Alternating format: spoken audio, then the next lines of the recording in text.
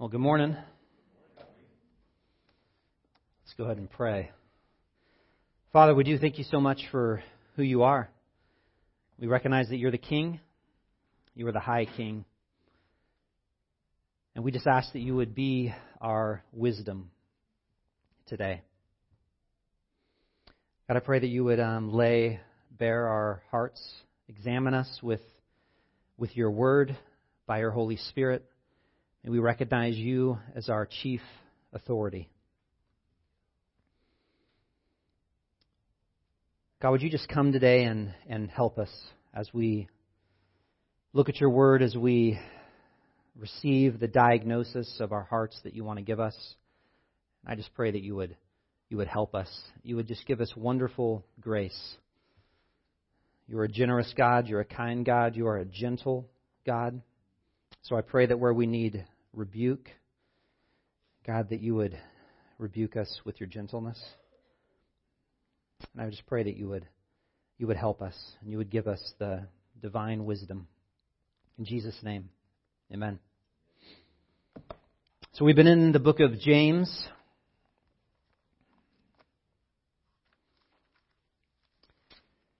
Good old James.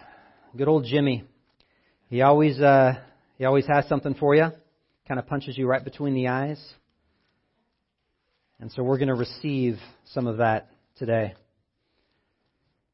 James chapter 3, verses 13 to 18. Who is wise and understanding among you? By his good conduct, let him show his works in the meekness of wisdom. But if you have bitter jealousy and selfish ambition in your hearts, do not boast and be false to the truth.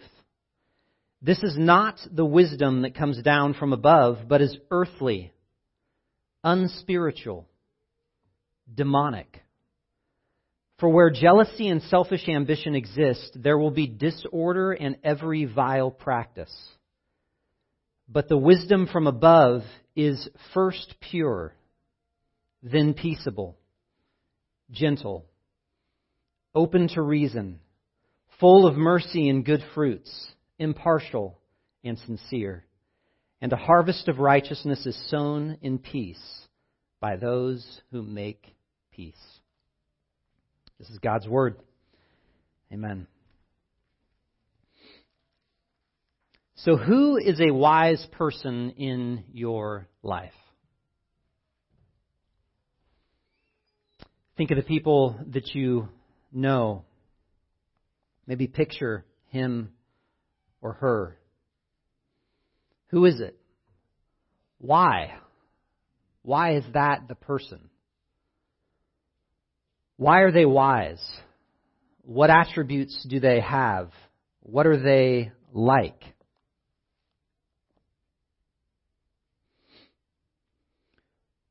And James starts us out here with that question. As he's addressing this community, who is wise and understanding among you? And it's probably a rhetorical question.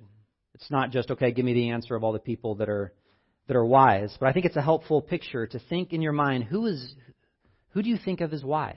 Why are they wise? And does it match this list that James gives? The first verse shows us that the one thing about wisdom is that wisdom cannot be hidden, that wisdom will be shown. Who is wise and understanding among you? By his good conduct, let him show his works in the meekness of wisdom. It's visible. You can see it. And so again and again, James calls us to examine our actual lives. Not just our beliefs, not just our thoughts, but our lives. He's not interested in a person thinking that he's wise or believing that she's wise. He's interested in the kind of wisdom that we are actually producing in our life. As Jesus, again, James, the half-brother of Jesus, as Jesus said in Luke 7:35, wisdom is vindicated by all her children. Wisdom is vindicated. Wisdom is justified. Wisdom is shown by the fruit of it, by the kids. So in other words, wisdom is like pregnancy. You won't know what you have till you have it. And there it is. And that's the kind of wisdom that it is, whatever it might be. So James wants us to know that there are two kinds of wisdom operating in this world. Two kinds. There is a wisdom from above and a wisdom from below, as it were. And so does the wisdom in your life have the aroma of heaven or of earth? Is it demonic or is it divine?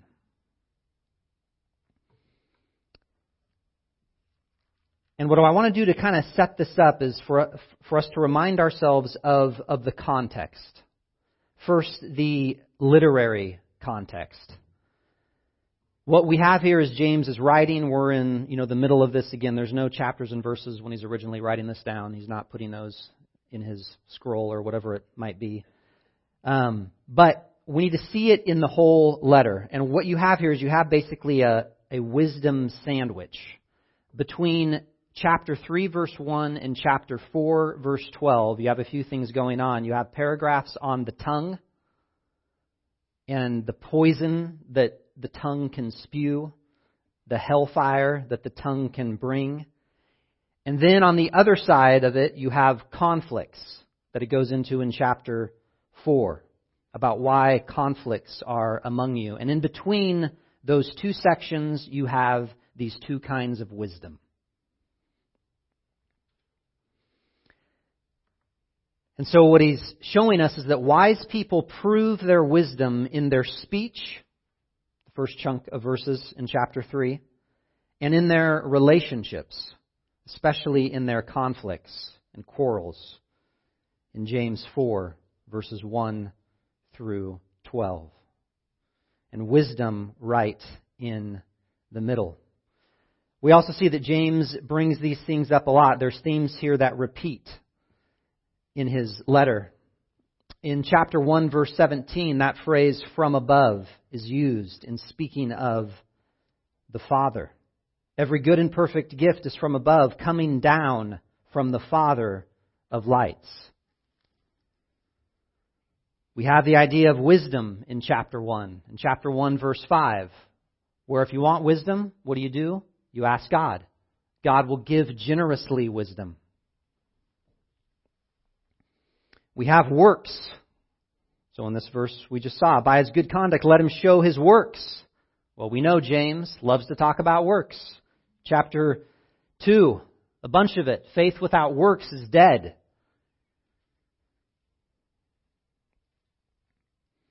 So we see that he is developing these different themes, and he's nailing this down right in our hearts and in our lives to get us to question ourselves, to examine ourselves.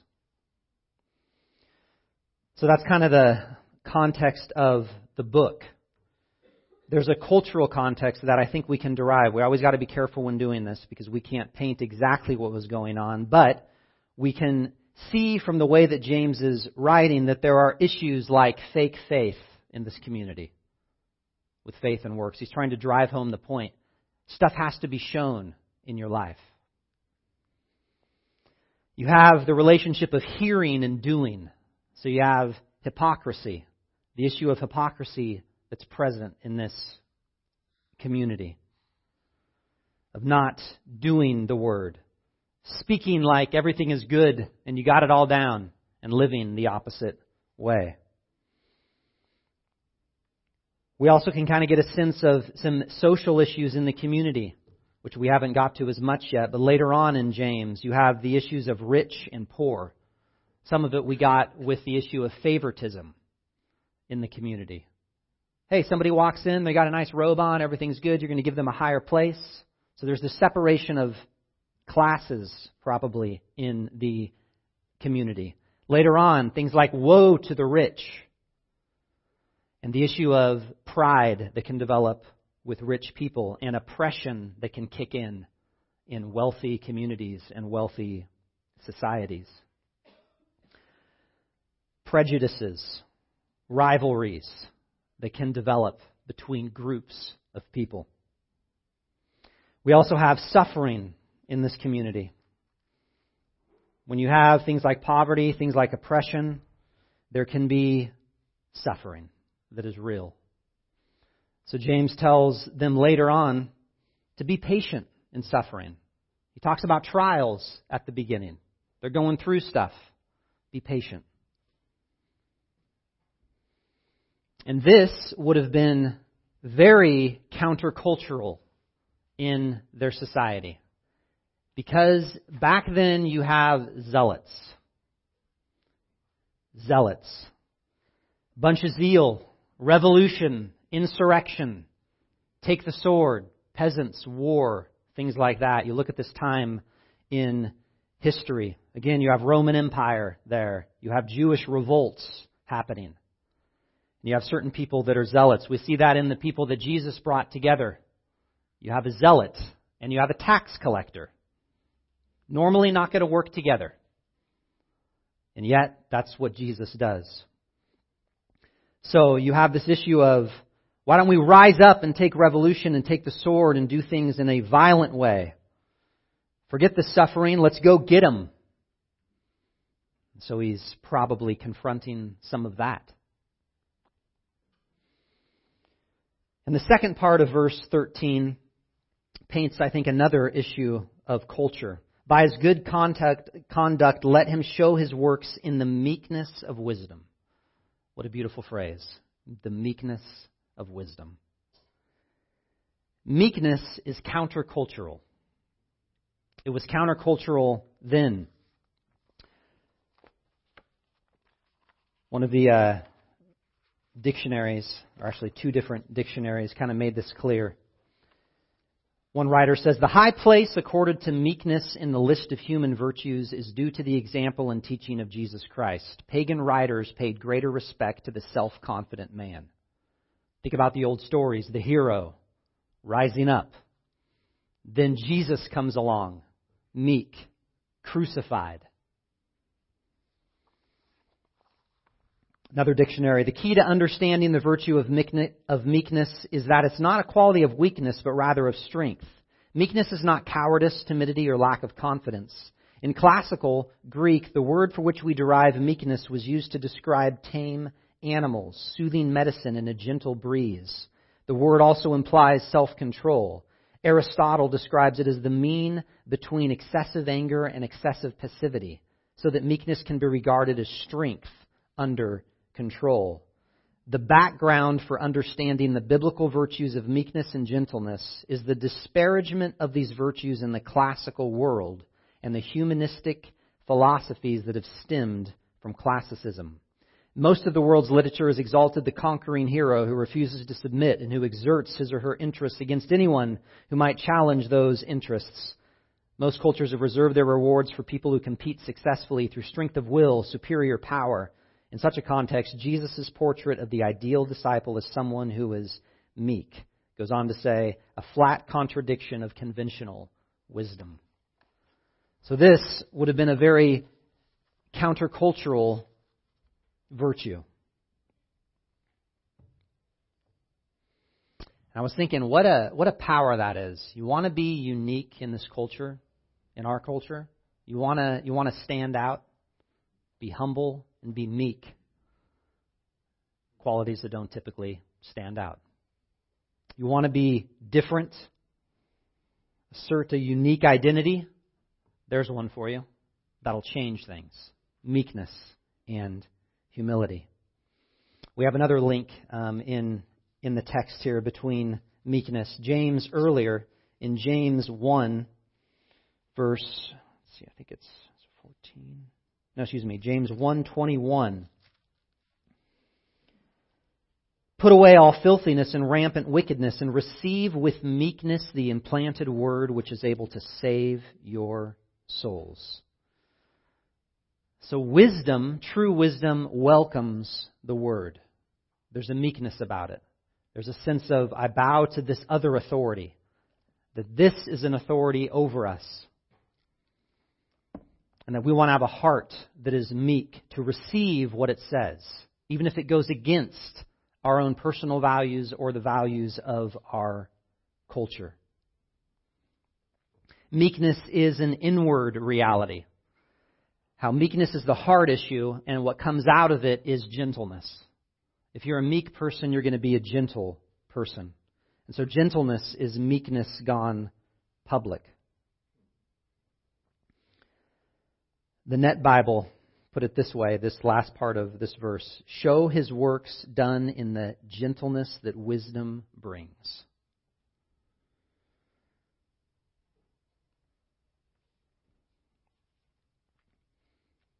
So it drives against cultural issues. Biblical context. We see this in a few different ways that I think are key. If you look at the whole Bible, we want to take sections like this and say, where do we see this in the Bible? Are there other clues that can help us understand this, that can say something to us? One area is Moses. Moses was known as the meekest man who ever lived. Humble man. In Numbers chapter 12, we see a picture of this, and we see these two different kinds of wisdom that are operating in this event. In Numbers 12. Miriam and Aaron spoke against Moses because of the Cushite woman whom he had married, for he had married a Cushite woman. And they said, has the Lord indeed spoken only through Moses? Has he not spoken through us also? And the Lord heard it. Now the man Moses was very meek, more than all people who were on the face of the earth. And suddenly the Lord said to Moses and to Aaron and Miriam, come out, you three, to the tent of meeting. And the three then came out. And the Lord came down in a pillar of cloud and stood at the entrance of the tent and called Aaron and Miriam, and they both came forward.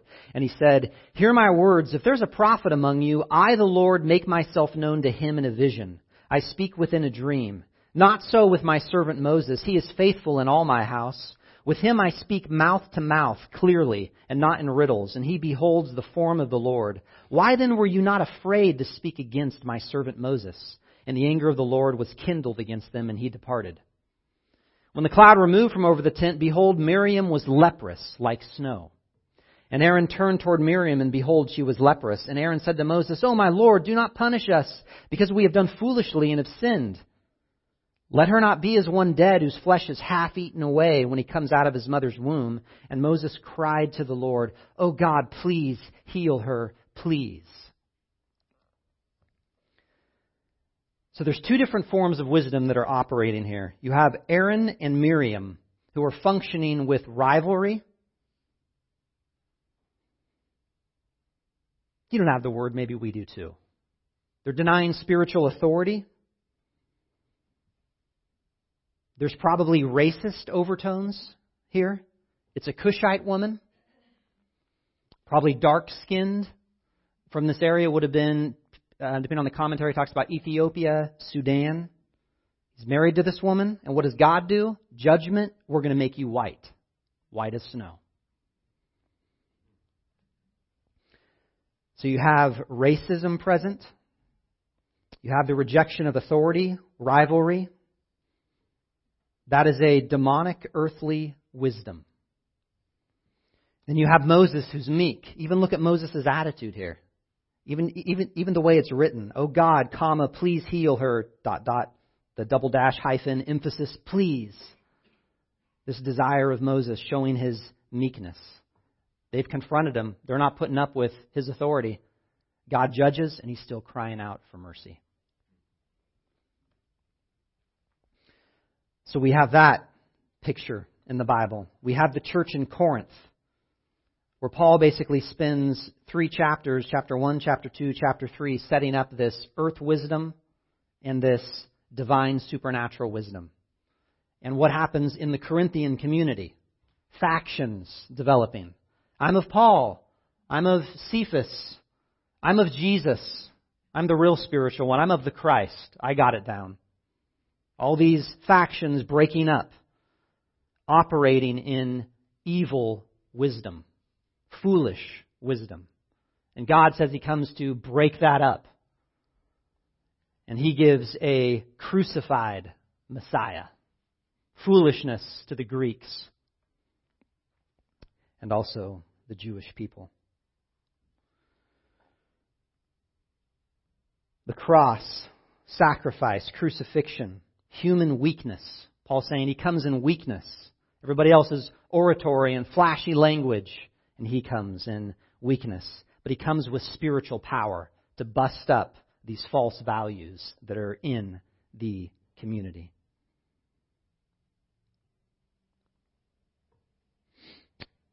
So the wisdom is upside down to what the world values.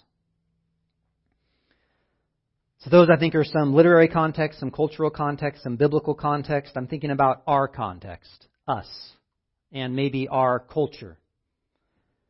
I can think of two different ways that this happens. One of them, the self. The center of the universe is you and the self inside of you. And developing that self and actualizing that self and getting your fulfillment and what you want according to your authority. And that value is everywhere. One Danish professor of psychology, who I don't think is a Christian, wrote this: "The religion of the self has taken over many of the functions of Christianity. The role of the priest is now played by a psychotherapist or coach. Religious denominations have given way to therapy, coaching, and other techniques for personal development. Grace and salvation have been replaced by self-realization, skills enhancement, and lifelong learning. And finally, perhaps most importantly, where God used to be at the center of the universe, now it is the self. Never before in history have we talked so much about the self and its characteristics, self-esteem, self-confidence, self-development, etc. Never before have we had so many ways to measure, evaluate, and develop the self, even though we basically have no idea what it is. Unlike Christianity, the religion of the self does not have an external authority, God, to set the frameworks for life and human development. Instead, we have an inner authority, the self, that we now believe to be the guiding light of our lives." So that's one of our values that infect us and shape us. Another one, individualism, which morphs into tribalism.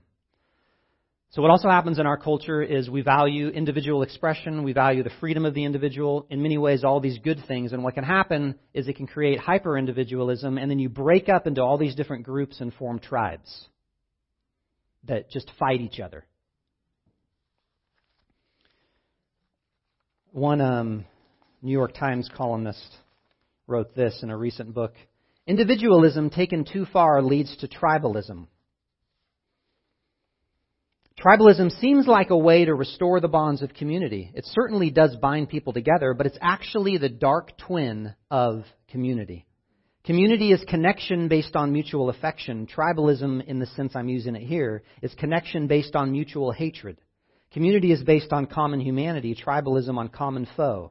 Tribalism is always erecting boundaries and creating friend-enemy distinctions. The tribal mentality is a warrior mentality based on scarcity. Life is a battle for scarce resources and is always us versus them, zero-sum. The ends justify the means. Politics is war. Ideas are combat. It's kill or be killed. Mistrust is the tribalist worldview. Tribalism is community for lonely narcissists." Things like Facebook and social networking and algorithms can shape our views and our beliefs and then just reinforce them the whole time we spend time in them. Just continually reinforcing, setting us against each other. And that's a real danger.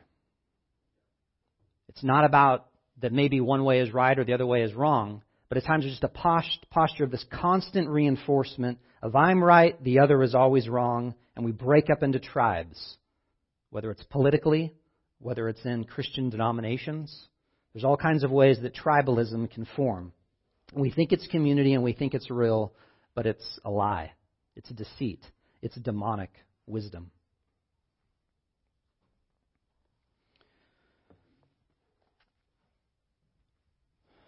So back to James.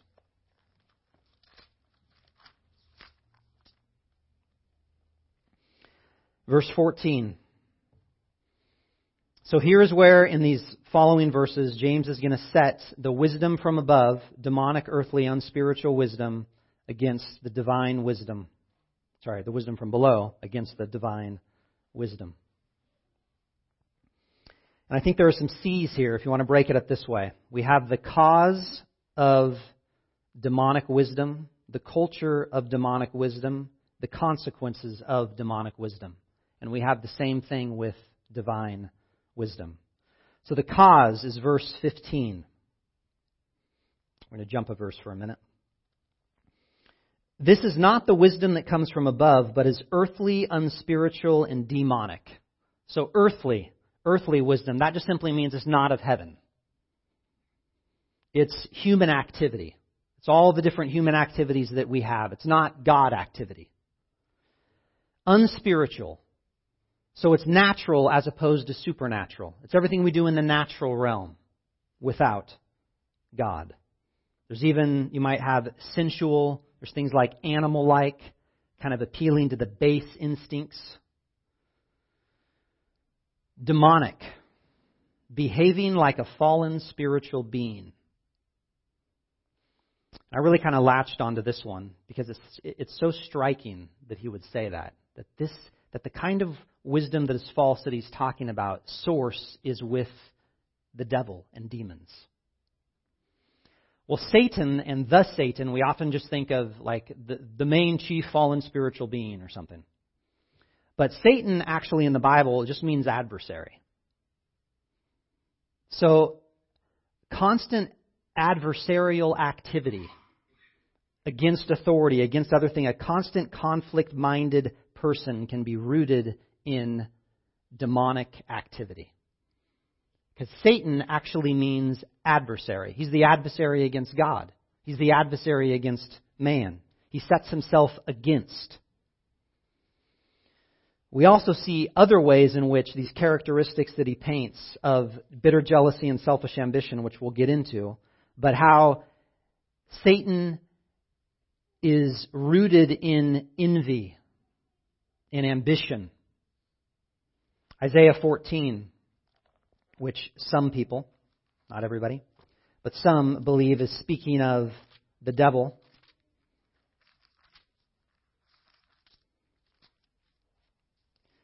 Isaiah 14:12, how you are fallen from heaven, O day star, son of dawn, how you were cut to the ground, you who laid the nations low. You said in your heart, I will ascend to heaven. Above the stars of God, I will set my throne on high. I will sit on the mount of assembly in the far reaches of the north.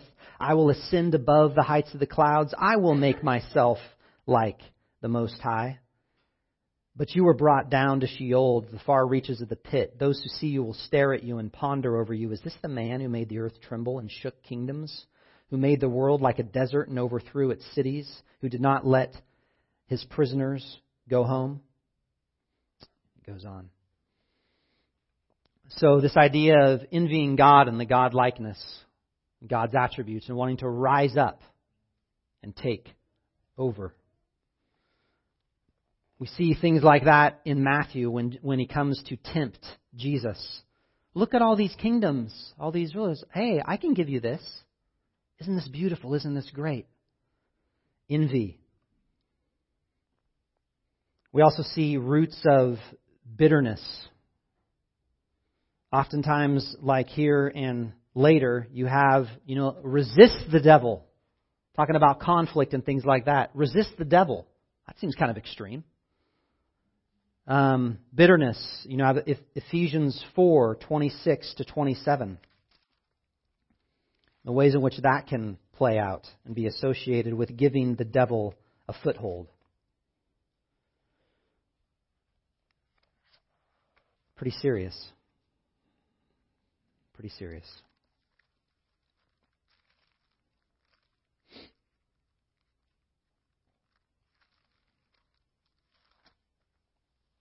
Be angry and do not sin. Do not let the sun go down on your anger, and give no opportunity to the devil. So the link between constant resentment and the devil.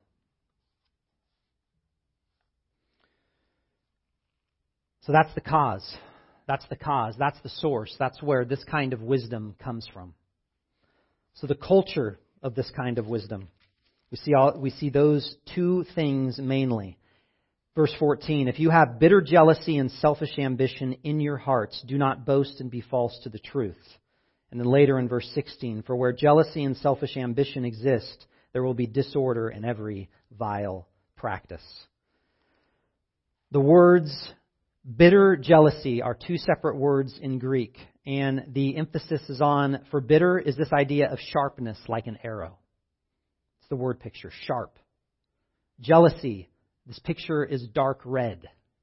Sharp, dark red activity. And actually, the word for jealousy is just zeal. Just zeal. If you go back in the Old Testament, you have guys like Phinehas who grab a sword and, plunge through and take up things in violence and plunge through the Midianite, and then the person of God who was in the tent, probably in sexual activity, kills them, and his zeal for God is praised. But there's a different kind of zeal that operates with Jesus. And this bitter jealousy is this zeal that's rooted in bitterness and rooted in resentment, sharpened by envy. So just pause for a second and ask yourself, what are you resenting right now?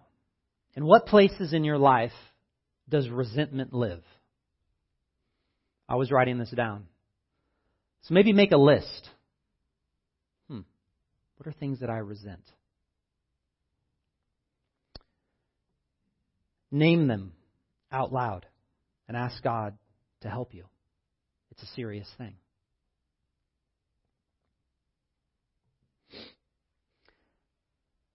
Selfish ambition is one word. It seems to stem from things like day laborer and working for hire, which is kind of interesting. But it's this idea of rivalry and me first, that I'm bigger and better than you. And so that's going to cause a party spirit. That's going to cause strife. I'm first. I'm going to divide up into factions and split communities. It's my way. And of course, at the end of the verse, boasting and pride and self-exaltation. But with rivalry, we think of those two R's that are present here, resentment and rivalry. Who are you in rivalry with? Again, name them. Maybe make a list. Is it maybe a person in your life? Is it maybe a group of people? Man, when those people come up on Facebook, there's something that just clicks in you. When you're driving down the street, look around. There's something that just there's no compassion. There's no forbearance. It's an automatic rivalry spirit. Sometimes this is hard to see. We think our intentions are always good. Maybe ask somebody. Hey, are there people that I talk about? Are there groups of people that I talk about? Is there a person that I talk about that something wrong with my heart here? There's an attitude problem. So think about that. Ask God to help you with that. The consequences of this is verse 16. For where jealousy and selfish ambition exist, there will be disorder in every vile practice. So, the culture of demonic wisdom, the way of life, the attitude of demonic wisdom is selfish ambition, is bitter jealousy, rivalry, resentment. That's the culture. That's what it looks like. And the consequences are 16, disorder in every vile practice. So that way of life produces chaos. Chaos in a society. Chaos in relationships. Chaos inside. Anxiety. Insurrection. Revolution. Disorder. All those kinds of things. That's the end. That's where it's going to go.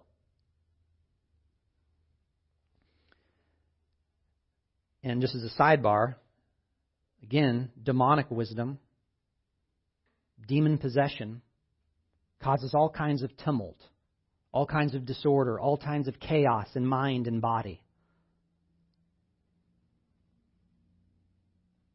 So the consequence of that kind of wisdom, of that kind of culture in a life, in a people, in a society, whatever, will result in destruction and chaos and rebellion against God.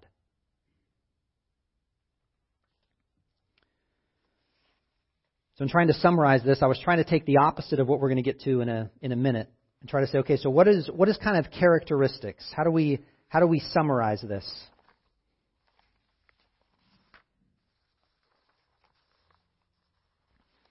Here are some characteristics of the wisdom from below, demonic wisdom. Self is the ultimate authority. God is denied or at least ignored. It is morally defective. It is unchaste. It is corrupt. It is adversarial. It is hypercritical. It produces anxiety. It leads to chaos. It is demanding. It is abrasive. It talks first. It listens later. Emotions rule. Reason gets sidelined.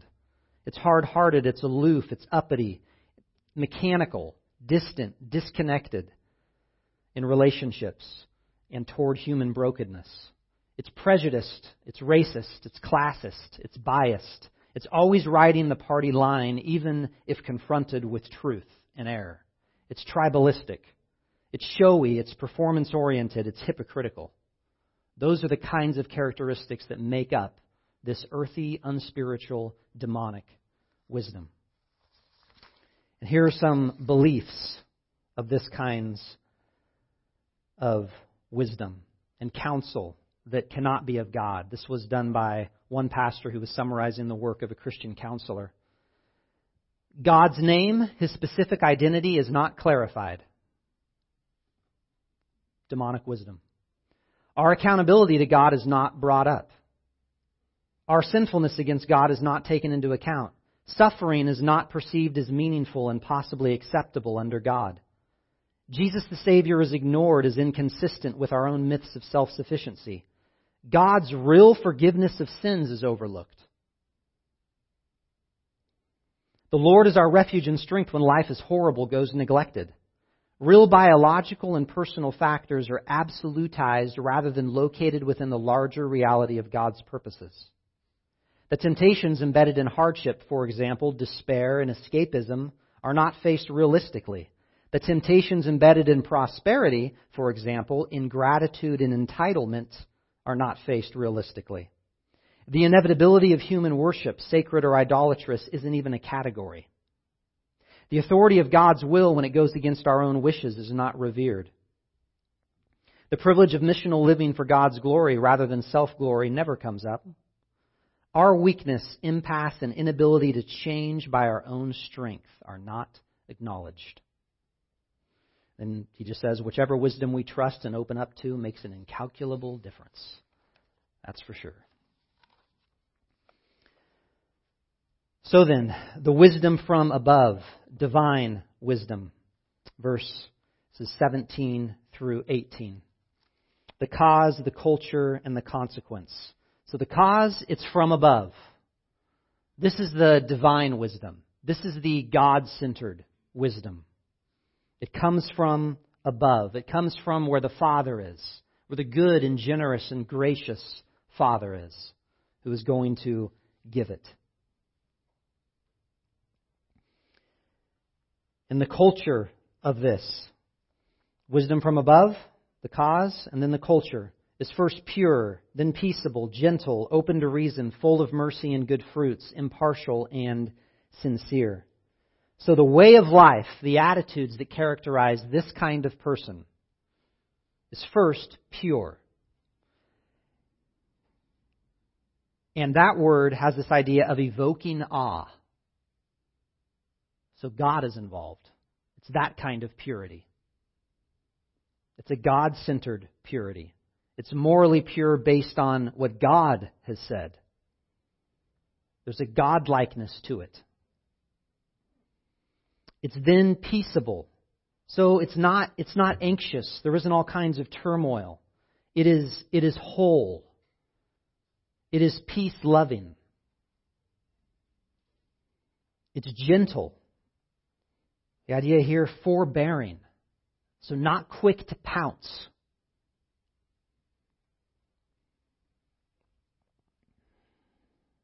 Open to reason. So not overly tuned to the emotions in a way that lets go of all reason. It's willing to yield, how some translations have that. Is there a willingness to yield about you? Is there an open-mindedness in the good way about you? It's full of mercy and good fruits. The idea of mercy. Mercy comes to meet the need of human misery. And it always produces good fruit. Is the wisdom that you have, that I have, oriented toward coming to meet the needs of what is miserable, or who is miserable, or who is experiencing misery? Is that posture characterizing your heart? It is impartial, no prejudice, not breaking things up into classes or not racist, not ultimately partisan, not always riding the party line, breaking up into parties against everybody else. It is sincere, genuine, straightforward. This isn't just being completely passive. There's a straightforwardness, a genuineness about it. It's not posturing. There's no pretense. It's sincere. And so what's the consequence of that? A harvest. In a very positive way. A harvest of righteousness.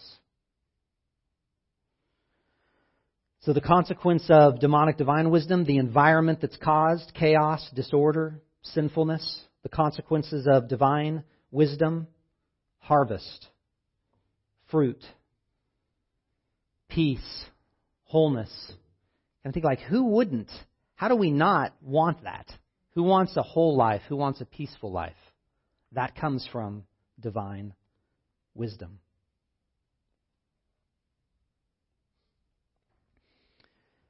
Harvest of righteousness is sown in peace by those who make peace. So the harvest, I think it creates an environment practically. Again, not always. Some of this ultimately is going to happen at the judgment, when righteousness is really shown, when the harvest is really given, when our works and things like that are weighed.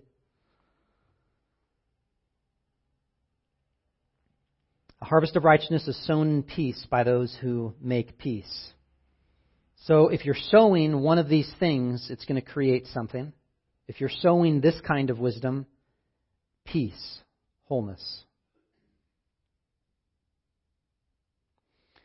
But notice it also says, make peace. And so peacemaking, again, is not just a passive thing. Because when you make peace, sometimes you're also confronting error. But there's a gentleness about it. There's a tolerance about it. There's a moderation about it. One commentary. This was kind of an older one, so bear with some of the language.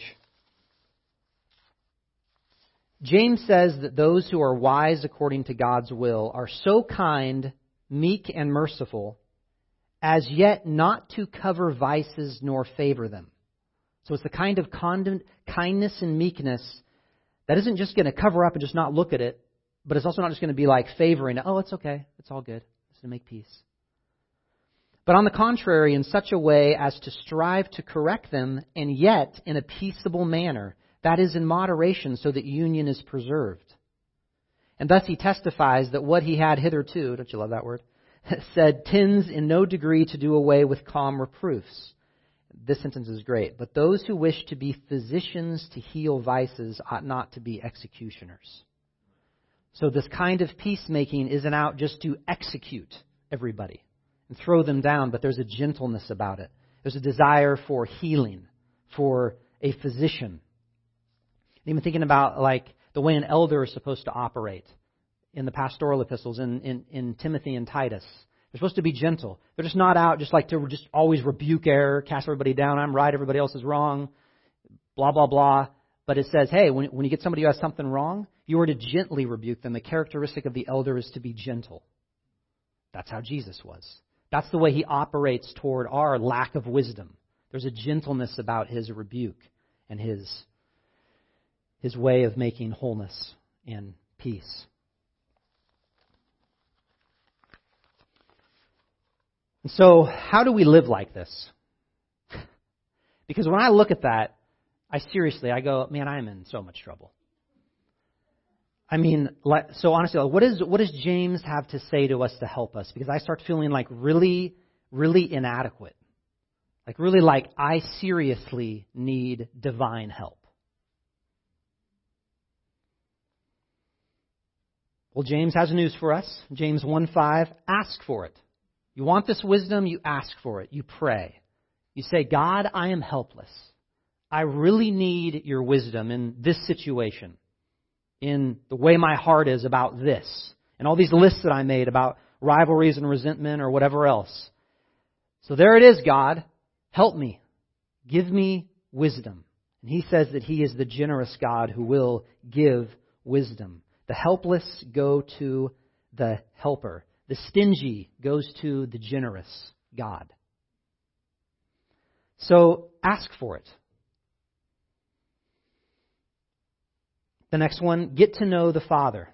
And that's chapter 1, again, 16 to 17. Get to know this generous, good Father of lights who wants to give good and perfect gifts to his kids.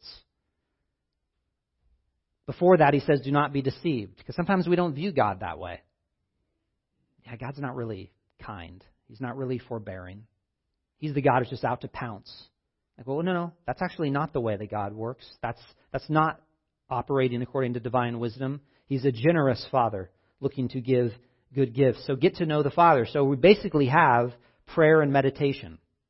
What did Jesus do? You have like the book of John, where he's just talking about the Father all the time. He's always in a relationship with the Father.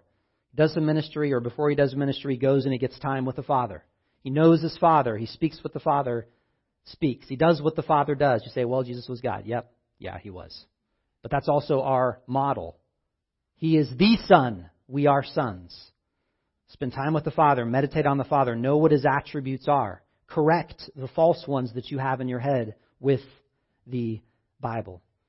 So say, God, we need wisdom. Because we are self-centered people. We are tribalistic people. We have hearts that get pretty ugly. And we need your help. You are the good and generous God, who by his gospel, which is the ultimate wisdom, contrary to the foolishness of the world, saved us. The good news, the Word of God, the wisdom of God saved us by coming into a place that was all up for revolution and looking for a Messiah to come and just take it all back with the sword, and he dies. And so we are saved by the meekness of Jesus. He kills death, and he rises again to show that he is the King of Kings, the Lord of Lords, the ruler of the nations. He triumphs and he rules by dying. That dichotomy. And that's the good news. And that's what we need to believe as our help. That is the way to divine wisdom. To actually believe that about us. That's going to change us. Not just save us, but change everything when we live and believe according to that. That Jesus came to substitute himself for fools. People that aren't operating according to God's wisdom.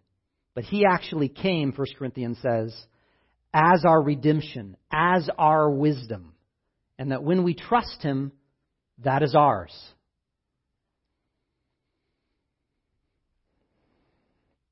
And so we come to communion. I'll have you come up in just a second.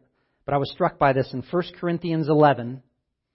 When Paul is writing to tell them about communion, he starts addressing factions in the church. It's like, you're fighting over communion, or this person's kind of going in front of you and this other person isn't. There's party spirit going on, selfish ambition going on. Well, guess what communion is? That's the answer to that.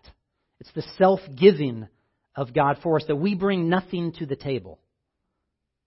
We receive with meekness, with humility, God's grace. And so that's what we are going to come and do. So worship team.